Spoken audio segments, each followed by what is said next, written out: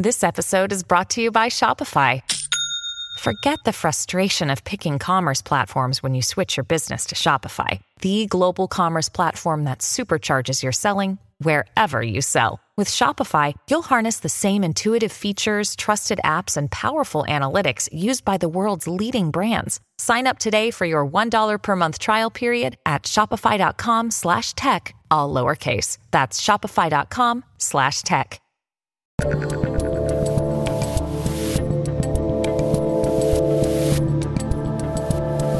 I'm Dave Rubin, and joining me today is the host of the Young Heretics podcast and author of the new book. I've got it right here in my hand. How to Save the West, Ancient Wisdom for 5 Modern Crises. Spencer Klavan, welcome back to the Rubin Report. Dave, it's a pleasure to be here. Thanks for having me. Spencer, I believe this is your first solo time on the Rubin Report. You've been a panel guest, but as a published author with a hardcover book, and might I say, on the back with the blurbs, you really killed it. One of the names on this list is just spectacular. This Megan Kelly, just wonder. Oh, Dave Rubin's on there too. That's very nice. There he is. I didn't think anybody respectable would want to be associated with me, and so that's why I reached out to you. No, yes, I do what I can to help the sales. I'm glad to have you on solo.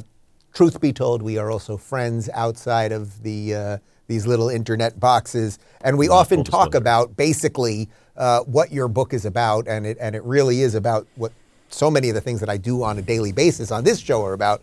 So that will set us up for this thing. So first off, for the people that just maybe haven't seen you on the show, aren't familiar with you, give me a little of the background that leads you to writing a book like this, because you've got quite a pedigree that this does make sense for you to write.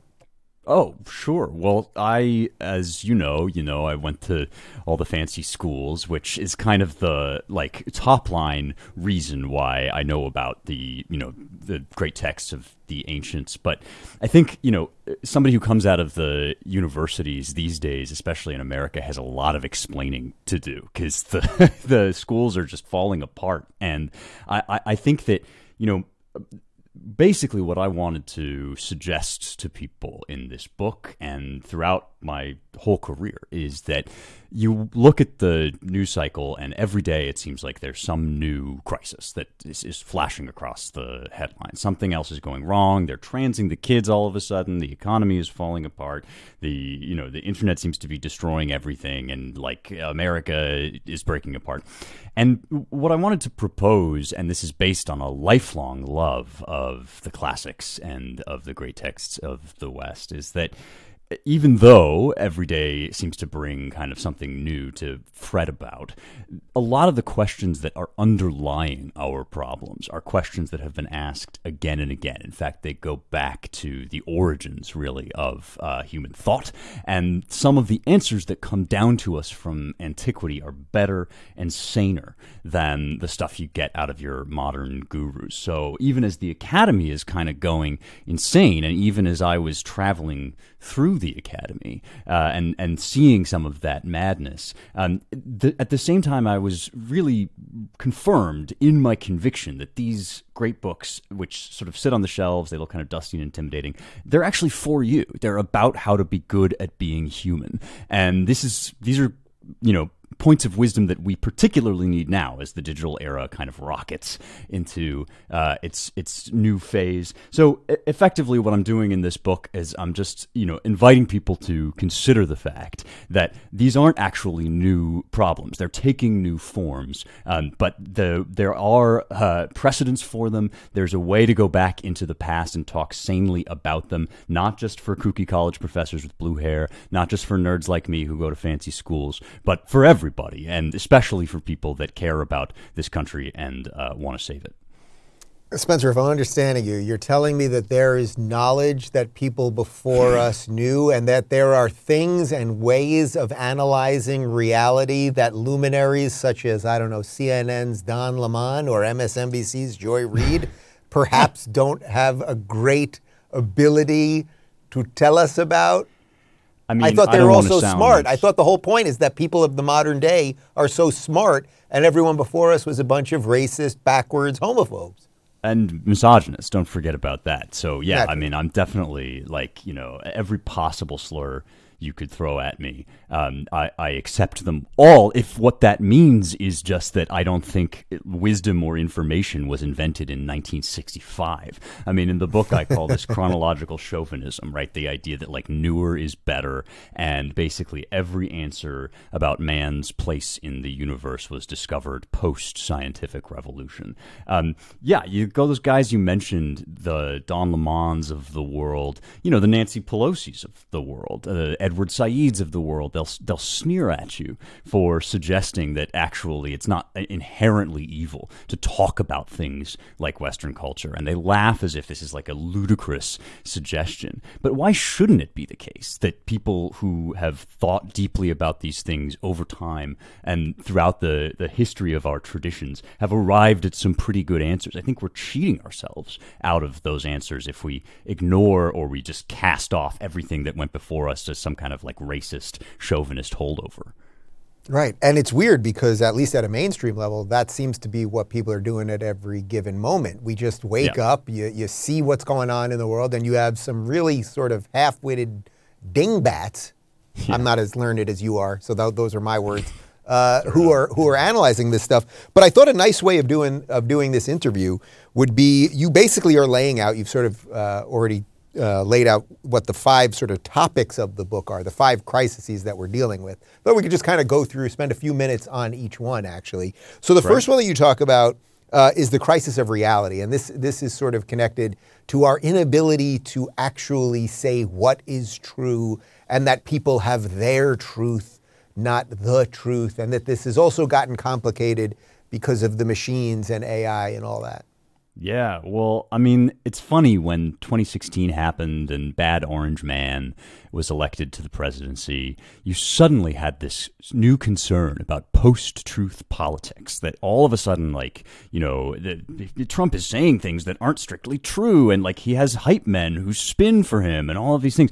And, even I am old enough to remember that, like, the arguments over what the meaning of is go back to before Donald Trump, right? I mean, you had when Clinton I think that was around 96.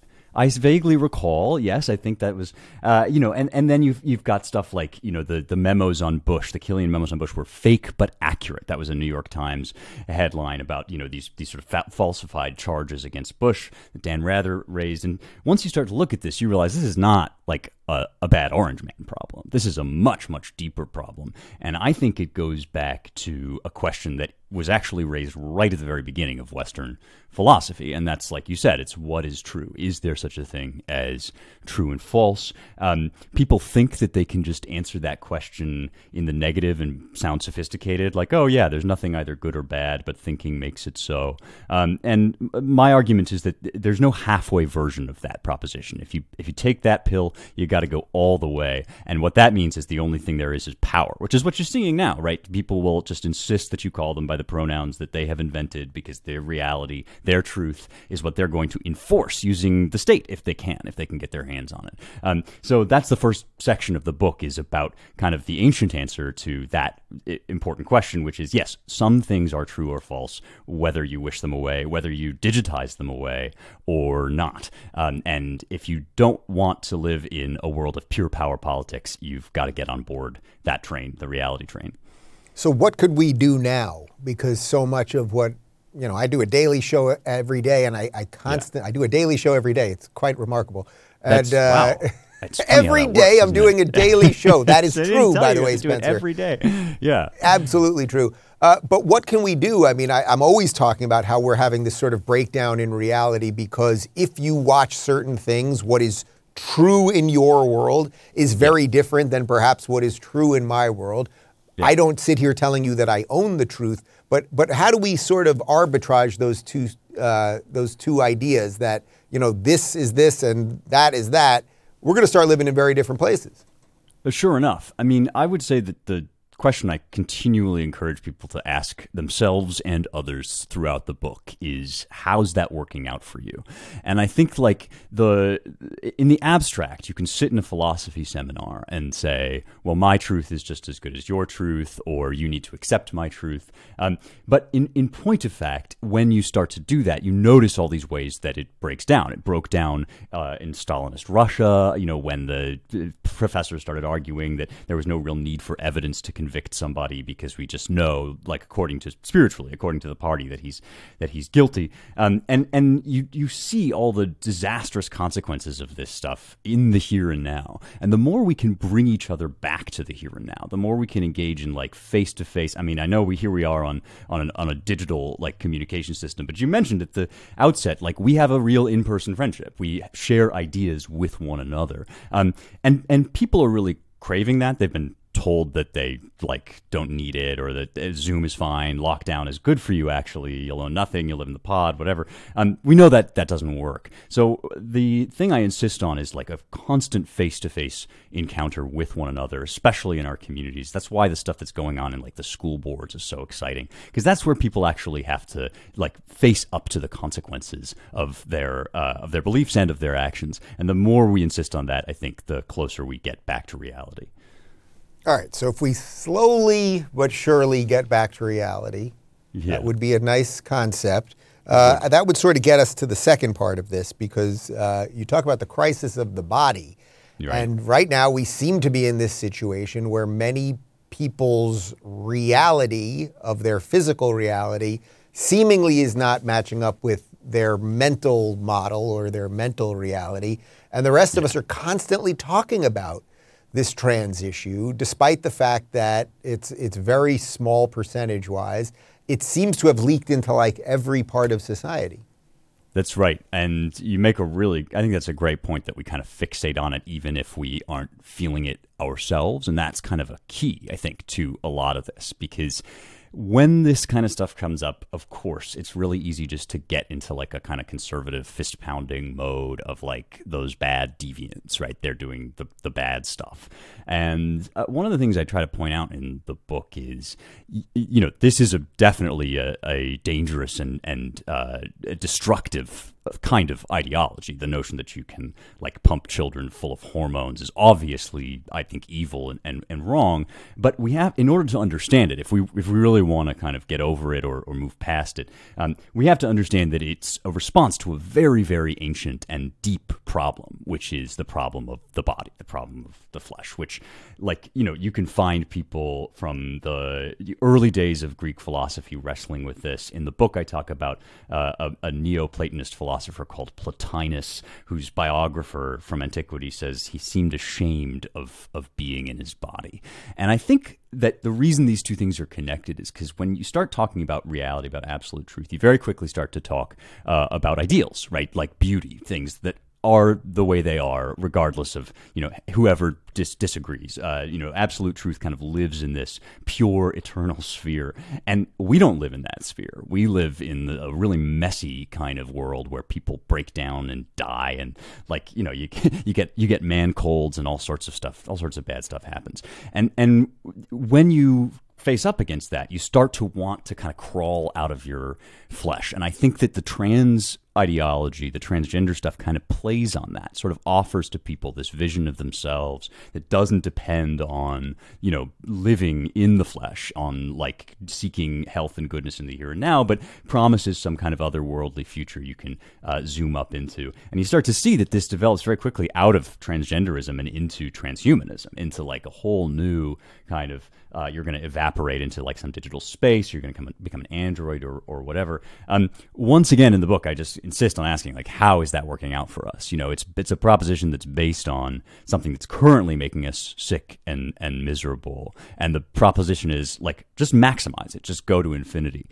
So I present in the book a kind of other way, basically, of looking at this, that yes, there's more to us than flesh, but the things that we seek are actually found through the flesh, that our bodies are kind of a language for our soul. And I think, again, this is like a much healthier and saner way to engage with yourself and with the rest of the world. But it does require that you actually like face up to the consequences of your actions, which again requires coming back to that reality and actually like looking at yourself and those around you, and making a sober assessment. You know, it's interesting because we could spend all day long talking about the trans part of this, but I think actually maybe for a moment we could spend on the transhuman part of this.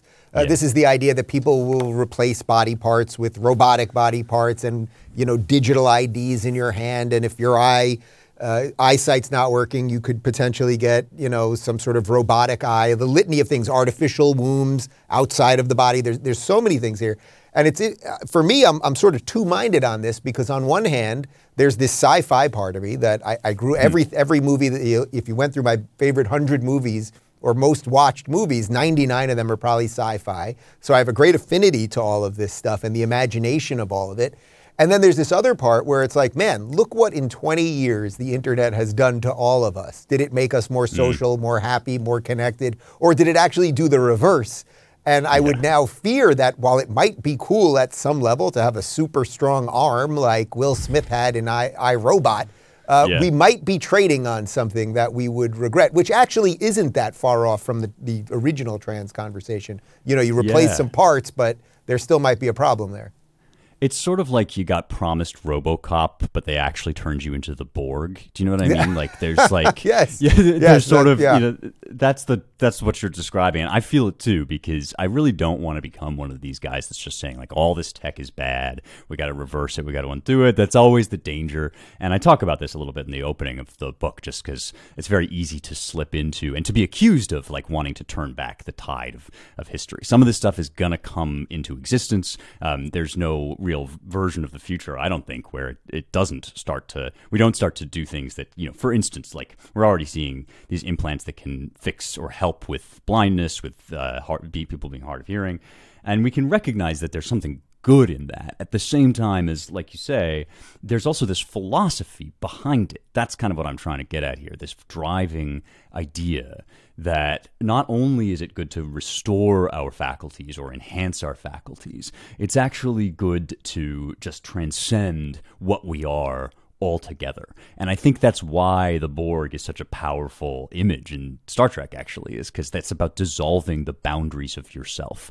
And the philosophy that I resort to in the book to deal with this stuff, which is called hylomorphism, is a fancy word for form in matter, that you kind of you never really get beyond having a human body. You can use that human body in different ways. I think that that's the key to like deciding between the RoboCop and the Borg of it. Is like, is this something that kind of takes what we are, which is a soul in a body, and enhances it and brings us closer in some way to the meaning of what we are, or is it something that alienates us from ourselves and ultimately kind of makes us disgusted with our flesh? Is the other part of this where it's not even going to necessarily do that much to your physical body, but you will have followed Mark Zuckerberg, who I'm fairly certain is a synthetic android, into the metaverse, meaning that you won't have to actually, the transhuman part of this is that you're literally going to replace body parts, replace eyeballs, things of that nature. But the other version of this is the purely digital version of this, which would be more in line with like the Matrix, where we will still exist like this, but we will be the battery for the existence in the digital world where you can be an ogre or a furry or whatever else Beto O'Rourke is doing at night. Yep.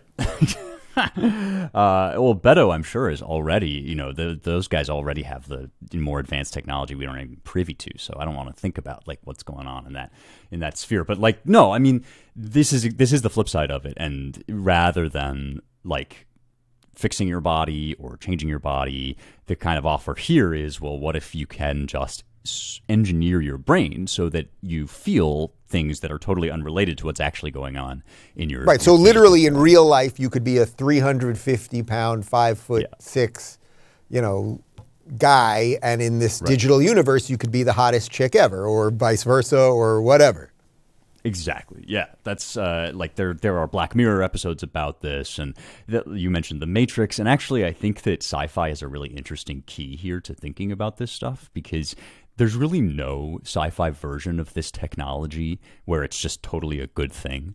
And these are always kind of presented in dystopian form. It's really easy to tell this story about a dystopia. It's really hard to tell a story about this that goes well. And one of the things I argue throughout the book is that art, is kind of our inlet, our inroad to the intuitions that we have kind of seated even deeper than what we can really consciously articulate. And so there's something important about the fact that all of these sci-fi stories are dystopian stories. And I think it's that, whenever you pull back the camera, whenever you tell that third-person story, there's always somebody manipulating the virtual reality technology. That's why those press photos of Zuck walking down the aisle with all those guys with headsets strapped to their faces, that's why those were so damaging to him, is because they kind of reveal the third-person objective view of what's really going on. And I think we shouldn't let ourselves be talked out of that intuition that we have, that we express in our sci-fi. We ought to listen to the Wachowskis because they were onto something. Right. Well, it's just like, man, we all know this will lead us to something close to dystopia. Maybe we're in it already and we don't even know that fully. But yet we seem to be following the people who screwed up so much in the first place, Zuckerberg, for example. But let's move from that to the crisis of meaning, because obviously those things are connected as well. There seems to be, at least in a modern sense amongst young people, a complete crisis of meaning. Really just like a sense of like, what's the point of this whole freaking thing? Yep. Yeah, that's right. I think this kind of boils down to, you can see it in our art and you can see it in our science at the same time. This kind of idea that, like, we're really just throwing stuff at a wall. The primordial soup is like generating all these different options, and some of them kind of endure and survive, and some of them don't. And I think that this is, where you get to where the rubber kind of meets the road on that relativism question, that this stuff doesn't work when you chase it all the way down. And there's a simple reason why. It's like when we make art, when we make memes, when we build civilizations, when we interact with one another, we take it for granted that there is some bedrock to reality, some kind of final good or ultimate existence that, everything else is kind of referring back to that. And unless you have that, then there's no real meaning to your statements at all. We can never really look directly on this, this final truth, but we're always trying to approximate to it. We're always trying to represent it, express it in all these different ways. And the thesis of the Richard Dawkinses of the world is basically that's just an illusion. All there is just this kind of, endless repetition and, different variations. And I think one of the things we saw in 2020 was that it's actually unsustainable to live that way. You actually need a final truth to add a vertical dimension to your existence. And the need for that is why people knelt so readily for the BLM people, right? Was they needed something to kneel before. Or for instance, the Fauci of it all, right? I represent the science. He's obviously not talking there as a scientist, but he is fulfilling a very deep need, and that is for clerical authority. So the proposition in the book is, look, you're going to worship something, actually. There's going to be a bedrock. So why would you get these putzes like Fauci to serve in that role? Why wouldn't you seek a deeper and a more ancient and a more tried and trusted version of that kind of thought? It's interesting because one of the things that I think helped my own spiritual awakening, obviously not only being on tour with Jordan Peterson and being around that and that sort of thing, but, during COVID, one of the things that I noticed really quickly was that people who were believers, whether they were Christians or Jews, whatever they might be, even if it was somewhat amorphous, but they considered themselves a believer in something, they seemed to not go as crazy as the pure secularists. Because the secularists, I think, were doing the Dawkins move that you're talking about there. It was just like you could wake up on any given day. They gave you a set of information. Here's the data. Here's how many people are dying. Here's what's going on. Here's why you have to stay in your house. And then you just respond to the secular lunacy every single day. And I saw that was in stark contrast to people who, because they believed in something else, maybe it was a various set of things, they believed in something else. They didn't necessarily have to believe in the immediacy of the day. Wow, and that kept them sane throughout that. That's a great observation. This is a point on which the sage Bob Dylan and the novelist Fyodor Dostoevsky are in agreement. There's a line in one of Bob Dylan's songs: "You got to serve somebody, might as well be God," right? And this is kind of to your point that you're always serving somebody. The only question is whether you know you are or not. And those folks that believed in something that you were observing kind of knew that they were doing that, and so they were able to remain, even if a leap of faith, even if believing in a higher power is, I won't say it's irrational, but it is irrational in the sense that you can't make a logical argument for or against that's conclusive. You make the final proof. Now I know for certain that there's God. I can't disbelieve in it. But even so, putting that block in place at the beginning of your philosophy then makes everything else that you believe saner and more rational. Whereas if you don't put it there, you get this kind of just like you were saying, the day to day, everything kind of churns, everything's different, today, whatever the experts say. But this is the plot, to bring it back to Dostoevsky, this is the plot of Brothers Karamazov in a certain way, that he's got this guy Alyosha who is really just an intense kind of spiritual mystic. Like he kneels and prays in these very kind of, you would call them almost primitive ways, and yet he's way saner than everybody else around him, who's kind of supposedly this scientific rationalist. Everybody goes insane throughout the novel except for Alyosha, and I think that's kind of what you see, on tour with Peterson, or among the people who believe in something. It does actually keep you sane in this really interesting way. Right. And then bizarrely, we also saw the, I would say, cult-like, not necessarily religious-like, but the cult-like worship of the CDC and the NIH, and quite literally people hanging little Faucis on their Christmas tree and all of these things. And in many ways, it was like, okay, you guys did pick something to believe in. It just ain't the right thing. Look, I mean, we're having this conversation how many days after the Grammys where Sam Smith dressed up as Satan, and was it CBS from their official Twitter account that was like, we're ready to worship? Like, this stuff gets so explicit, and it kind of is presented in this ironic tone, but actually it's more, it's saying the quiet part out loud. Like it's more true. This is, I don't want to get ahead of ourselves here, but this is kind of the crisis of religion section of the book. All right, so before we jump, well, that's the next one. That's number 4 here. But before we get to that, on the Sam Smith point, I think this is sort of also what you're saying. I kept thinking, look, I'm for art, and I don't have to like everyone's art, and I accept it to be. And by the way, I'm a child of the 80s, so, there were major, hard rock bands, Megadeth and, Marilyn Manson and eating bat heads and, all You guys have a lot crazy, to answer for sure. A lot of it was before my, me, I like Frank Sinatra. But the point is, I can accept art that I don't like or whatever, but the art has to be good. And what I thought with the Sam Smith thing was, this was just shock drivel. The music is not good. It's not saying something. It's not giving you something. If you had given me good music and then just done all of the most disgusting things around it, you could probably separate some of those pieces. But if the art itself is not fundamentally beautiful or good, then I think you have a bigger problem. That seems to be where we're at now. The shock value was only for shock value, not because it was trying to actually say something. Or it's like the transgression is the point or something. Right. And there's nothing and else. it's like, there. what There's is no more that? What's the purpose of that?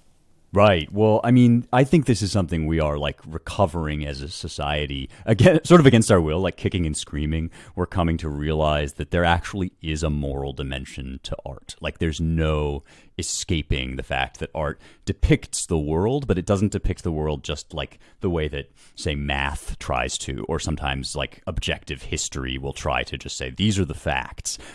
That's not the way we experience the world. We experience the world as, things people do have moral dimensions to them. If you steal bread from a homeless guy, that's an evil act. And if you portray that in art, you can't fully portray it unless you portray it as evil, unless you kind of associate it with its consequences and its spiritual dimension. And so, we think of the culture wars as this fight between conservatives who want morals in art. They want to tell you not to say certain things or whatever. And then the liberals just want everything goes, right? You kind of this libertinism or whatever. But that's really not the fight we're in anymore. I mean, Sam Smith by putting those devil horns on is actually making a moral claim. And it's what you're saying. It's that the transgression is somehow valuable, that like this is what you should strive for. And the ugliness, therefore, also becomes part of the point. Like it's in service of that performance, that there's really nothing of value or virtue in it. Otherwise, it kind of sucks. The song is like kind of overplayed, and also right. Well, it was just like, well, give me something here. Give me something here, so that it is not just what it obviously is. And I don't sense that there was anything else there. But all right, so we're already sort of into the crisis of religion here. So does Sam Smith need God? I think Sam Smith has a God. I think he's picked one. I mean, I genuinely, I think like this is kind of we've been talking around this a little bit now, that like there really is no such thing as atheism. This is something that the Bible has this great line: "The fool hath said in his heart, there is no God." And people kind of read that and think that means like the fool. It's foolish to be an atheist. It's stupid to believe in no God. But there's a deeper level to it, which is that only a fool can deceive himself into believing that nothing serves the role of God in his life. That there's nothing in that place of highest good, highest power. And so I think this is what you see when you see the kneelers at BLM rallies, when you see Sam Smith, like offering a sacrifice on the altar of kind of like ugliness and illogic. These are people who just worship just as profoundly or as intensely as you or I. They just don't know that they're doing it. And that's kind of where, I mean, the Bible has lots of passages about this, that, when people start to worship idols, they start to forget that that's what they're doing. It's a kind of self-deceit. And I think all of this is just like, it's kind of unnecessary, because it's based on this false assumption that in order to be smart, in order to be rational, in order to be scientific, we can't possibly say that the thing we're worshiping is actual God, like is actual an object of worship. And that's kind of the crisis of religion, which I talk about. So if we're going on this theme here that the West is worth saving, and we're trying to save the West, I assume you don't want to force all the people to be believers, or force all the people to have the same religious beliefs that you might have. So how do you blend those two things? A sort of what you describe as a necessary belief for this stuff to be saved, but also the ability to have people and ideas on the margins. Right. I mean, I think that forcing somebody into a religion is kind of a contradiction in terms, and that's part of the illogic that made this stuff so distasteful. When you force somebody to convert at the point of a sword, you basically have created a false belief. It's just somebody saying something to get out of getting killed, essentially. And so not only is that inherently bad, but it doesn't solve the problem, which is that what you're really dealing with is a void in people's hearts. And so what I say in the book is like, I would love it if everybody tomorrow became the specific kind of Christian that I am, and went to my church and said the Nicene Creed every week and whatever. I think that would be good. But I'm not here to like write a law that says that. I'm not here even to like bang you over the head with my Bible. I'm just here to say that actually you already believe certain things that imply this higher power, and we should fess up to that. Like just by getting out of bed in the morning, you sort of concede that there's some reason to do things. And once you say there's a reason to do things, then you have to say there is a highest reason, some good toward which all those goods aim. And as I say in the book, it's less a conversion than a surrender. We ought to, not be ashamed of being honest about the fact that mankind has a spiritual dimension, and we can look directly at that without feeling like we're, primitive or superstitious or what have you. It's actually the other thing that makes us primitive. Denying that there's a spiritual realm is what turns us into kind of primitive worshipers of Fauci or BLM or whatever. You've given me a fine segue to the fifth here, which is crisis of regime, because we seem to have a bunch of people that worship a regime that has very little to do with their interests in mind. That kind of sums up to me where we're at politically at the moment. And I don't mean just us from an American perspective. I think kind of all over the world at the moment. That's right. I mean, I talk in this section of the book about the classical theory of regimes and about what a republic is supposed to be, because that's what we're supposed to be, is a republic. And part of the point of a republic is that you rule and are ruled in turn, as Aristotle says. Nobody is born, with spurs on his boots, and nobody is born to be subjugated. We have a kind of shared distribution of power that it doesn't flatten everybody out into sameness, but does give people, ownership. Each person has ownership, sovereignty over his own choices. And yeah, you're seeing a lot of people that don't want that or are falling for the kind of removal of that. And what I identify in the book is kind of the problem here is the breakdown of what the ancients would have called philia. That's friendship, just civic friendship, just the love between fellow citizens. We haven't heard the State of the Union address yet, but I'll be willing to bet that Biden, when he does get half a sentence out of his mouth and is able to form a word, he's going to say something about those nasty, evil, ultra-MAGA, crazy, bad people. I mean, this is a guy who at one point said that, we had a pandemic of the unvaccinated. So congratulations, Dave, you're a disease. I mean, that's really, where we're at. Yeah, as indeed, just like a virus would be. No, but I mean, this is the kind of talk that unmakes republics, that kind of, it's like acid that you just pour, and they divide us up. They say oh, you're gay and the straight people are inherently oppressive, you're black and the white people hate you, and you're a woman and the men are bad. And this is really where, as a political matter, civic association, neighborliness, small community, the kind of stuff actually that you're seeing over in Florida, right? This kind of real federalism that then leads to a kind of national movement back against the tribalism and the just bonkers sort of leftism.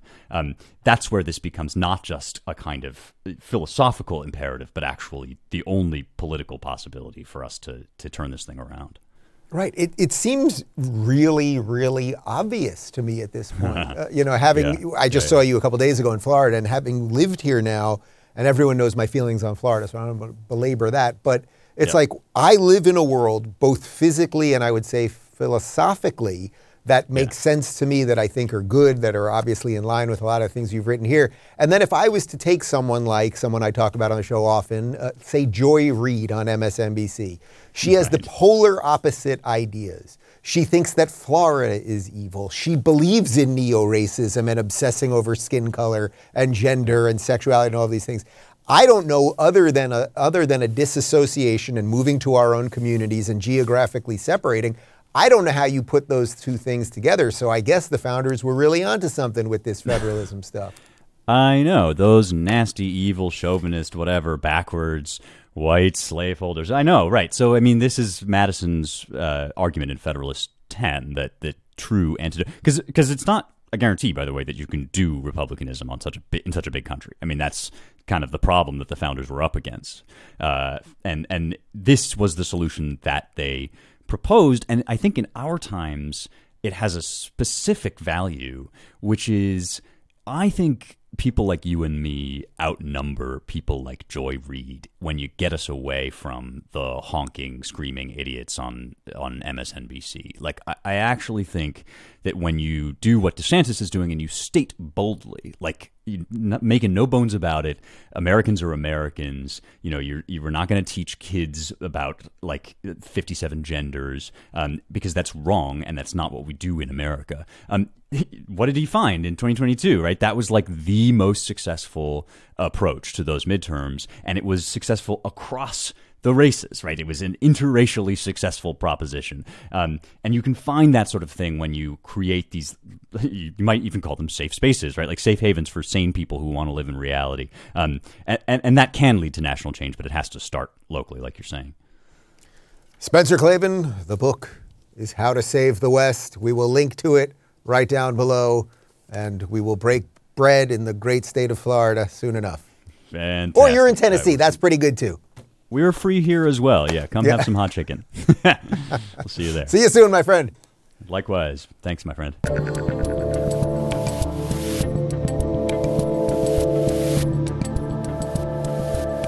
Thanks for tuning in to the Rubin Report. Don't forget to review, share, and subscribe to this podcast. If you're looking for early and exclusive content, you can join me on Locals at rubinreport.locals.com.